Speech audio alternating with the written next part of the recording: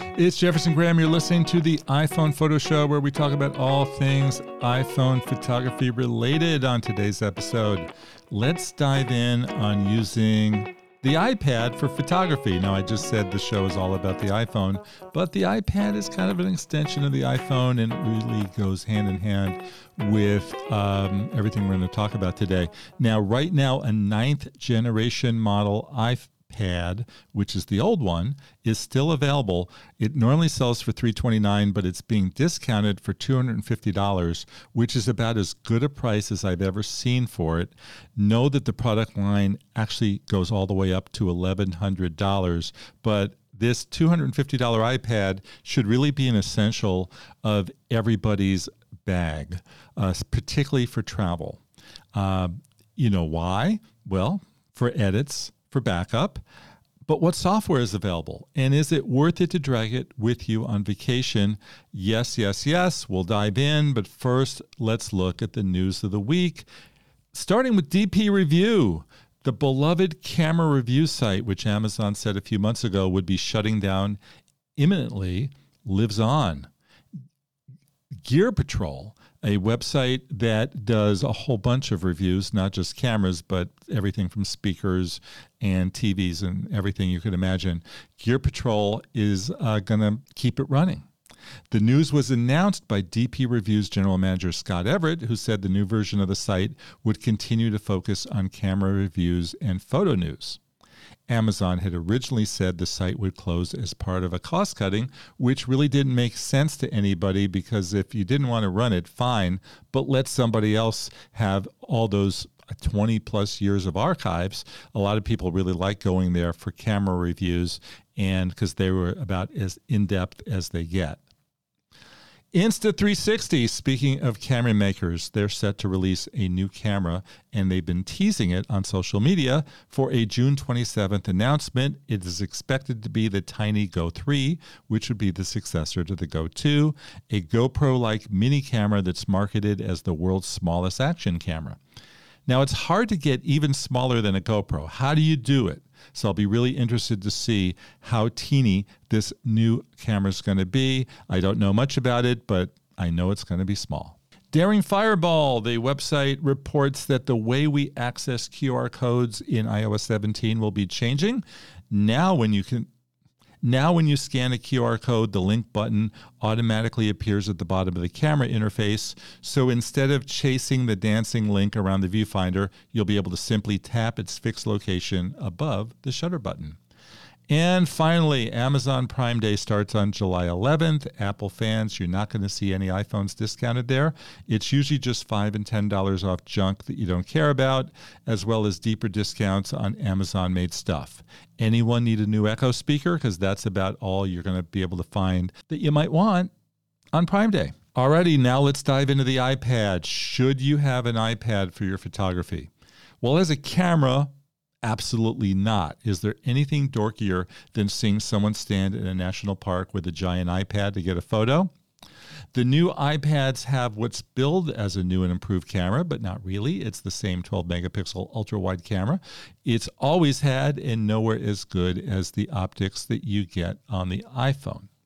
Now, I'm assuming that anyone with an iPad would also have an iPhone, so why would you bother with taking pictures on an iPad? But when it comes to editing, especially for traveling, I think the iPad is essential.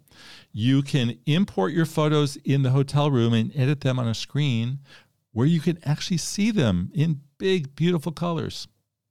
You can back up your photos on that second device while you're on the road. Now, the knock initially was that Adobe Lightroom for the iPad was a pale imitation of what we have on the computer and not worth our time, but that has changed.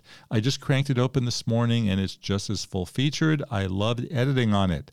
To see my images on a big, beautiful 10.9-inch screen was incredible, and I've been using a review copy of the iPad Pro, which is fantastic, but I also had the entry-level iPad for quite some time, and that was also terrific.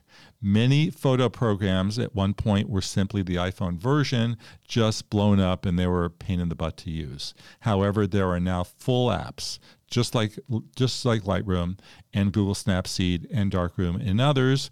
Let's talk about video editing, because video editing on the iPad has always been substandard to the Mac and just too hard to do. Yes, there was iMovie, but it didn't hold a candle to full-featured Final Cut on the Mac for me. And now Final Cut is available for the iPad, finally. But I've got a lot to say here. First of all, it only works with certain editions of the iPad. That $249 ninth generation edition that I've been speaking about will not cut it. It won't work. You need an iPad with an improved M1, M2 chip, and thus you'll need either the iPad Air, which starts at $550, or the iPad Pros, which begin at $799 and $1099. To use the iPad in Final Cut requires a $5 monthly subscription, even if you've already paid $300 for Final Cut on the Mac. Now, how do you get your footage in? That's a problem. You can airdrop it to the Mac if you like, or plug in a USB-C hard drive. Do know that the iPad Air and the iPad Pros have a USB-C connection, and the 9th generation iPad, which I told you won't work with the Final Cut anyway, that has Lightning. Now, what you can't do is save the project created on the iPad to the hard drive and move it over to your Mac. You need to do all the edits on the iPad and export the final version from there. Then you need to learn a new way of editing via touchscreen that will take some getting used to. I'm still getting used to it. If you spring for the $100 pencil, that will make it easier. We talked about getting footage into the iPad. What about getting photos out of there? Well, you can do your edits in Lightroom and save them to the device. I would recommend having a cloud program that you like to save the images elsewhere. Apple's iCloud will save the originals, not the edited versions. You have other choices, including Dropbox, Google Drive, and my favorite, SmugMug. I would recommend creating a new folder in SmugMug for your Lightroom edits and uploading them directly from the device. That should work pretty well. SmugMug will also do automatic backups on the iPad, but you want to have your edited versions. Finally, let's talk about the iPad for one of the great joys of traveling, watching TV. If you subscribe to any of the streaming services, whether that be Netflix, Hulu, Max, whatever, you can bring your shows with you wherever you go and not have to worry about those pesky sign-ins on hotel TVs or having to find something worth watching on their cable bundle. Well, needless to say, when I went recently to France and Japan, couldn't find much to watch on TV that I actually understood, so I was thrilled to have the iPad with me. I find that in a hotel room, the TV is far away from the bed, and I get a better image just propping up the iPad and watching it right in front of me. So yeah, never travel without the iPad. What are your thoughts? How many of you use the iPad for photography? I'd love to hear from you. Please do me a favor and subscribe to the PhotoWalks TV newsletter and drop me a line.